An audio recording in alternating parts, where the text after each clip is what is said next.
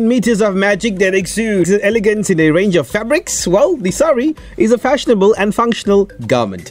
The KwaZulu-Natal Blind and Deaf Society is collecting new and old saris to create runners and placemats, which will then be sold to generate funds for the visually and hearing impaired. The Society's President Veetha Sewkuran joining us online now. No stranger to the official drive. How are you doing, Veetha? Welcome to the show. Thanks, Lloyd. Thank you very much, and thank you for having me again. Well, I have to say, we put up your picture early this morning about the project that you're running. Absolutely stunning in that sari, and lots of people loving it as well. You should be a model in your spare time. Maybe there's something you're not telling us. If all else fails for fundraising, I'll do some modeling and raise funds for the KwaZulu Blind and Deaf Society. Why not? Why not? Right. So, it's quite an interesting project, Veetha. What makes the sari so versatile that it can be used as runners and even placemats? You know, Paul, the sari might have been a gift of choice for Indian women over the years, but I think it speaks for itself in its versatility and how it's borne testament to what the sari can be used for in terms of the intricate handwork, the brocade, and creating household and beautiful Western outfits as well, household items that are being used around the world just by making use of second-hand saris.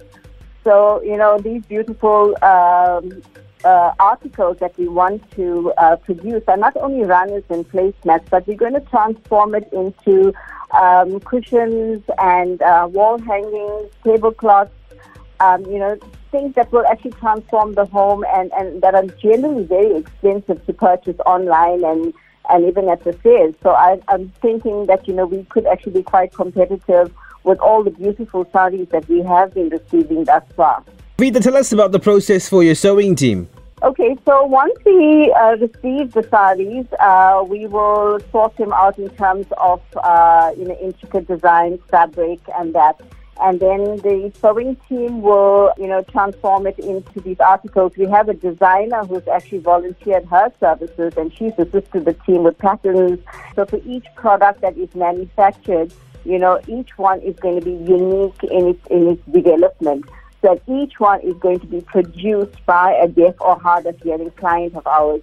And I think that's one of the uniqueness of the project as well, that these clients have actually showed us how much of skills they actually do have. So they will be transforming these various saris into different articles of household use. Now, once sold, right, these runners and placemats can bring a wonderful touch of colors and prints to people's homes because it's something unique, it's something different, it's something you can relate to, and it looks absolutely beautiful.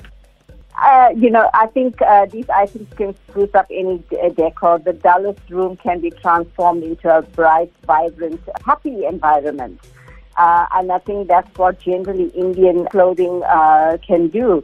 I mean, whether it's sari or whether it's lehenga or whatever it is, Indian fashion and Indian clothing is bright and unique, and we can actually use that to create a unique environment for anybody's home.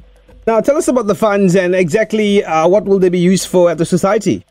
Lloyd, as you know, we provide many services at the society, from social work to orientation and mobility to community-based rehab workers to sign language. So our funds are depleting because of COVID and fundraising has been short. So the funds raised will be used for our services that we offer.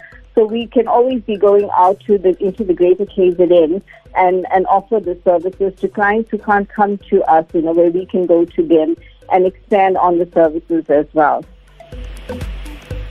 Now, how's the response thus far to the Sari Drive? Because we put up your picture this morning telling people to listen in to the interview this afternoon on the official drive, and absolutely amazing response thus far. From your side and in the society, how has it been?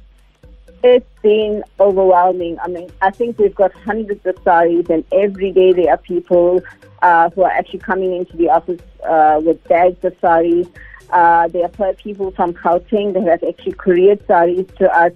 So the response has just been overwhelming. It's amazing how many people have saris out there that they are not actually using and they're willing to let us have. Now, to all the peeps out there who have saris to donate, how can they get in touch with you and how do they get the saris to you? Okay, they can actually contact us on 0313094991. That's our Durban office. Speak to Charmaine or Denica. or they can contact us through inbox. They can inbox us on Facebook. We have offices in Pietermaritzburg. Sedika there will be able to help on 0333 979720. Johannesburg, we have 2 pickup points, and that's Fourways and Midrand. And if they can contact Charmaine or Denica in our Durban office, they'd be able to give them more details as to where they can drop off in Gauteng. Keep the saris rolling in, guys. And final comments to the country listening in right now. Veetha, what would you like to say to everybody? I just want to appeal to you all to support this initiative, clean out your cupboards with string ladies, and follow us on our social media platforms and just see how our team has and will be transforming your saris into beautiful home decor. Great stuff. President of the KwaZulu-Natal Blind and Deaf Society, Veetha Sewkuran, thank you very much for joining us this afternoon on the official drive, and all the best with the project. Thank you, Lloyd, and thank you to you and Maya once again for your support.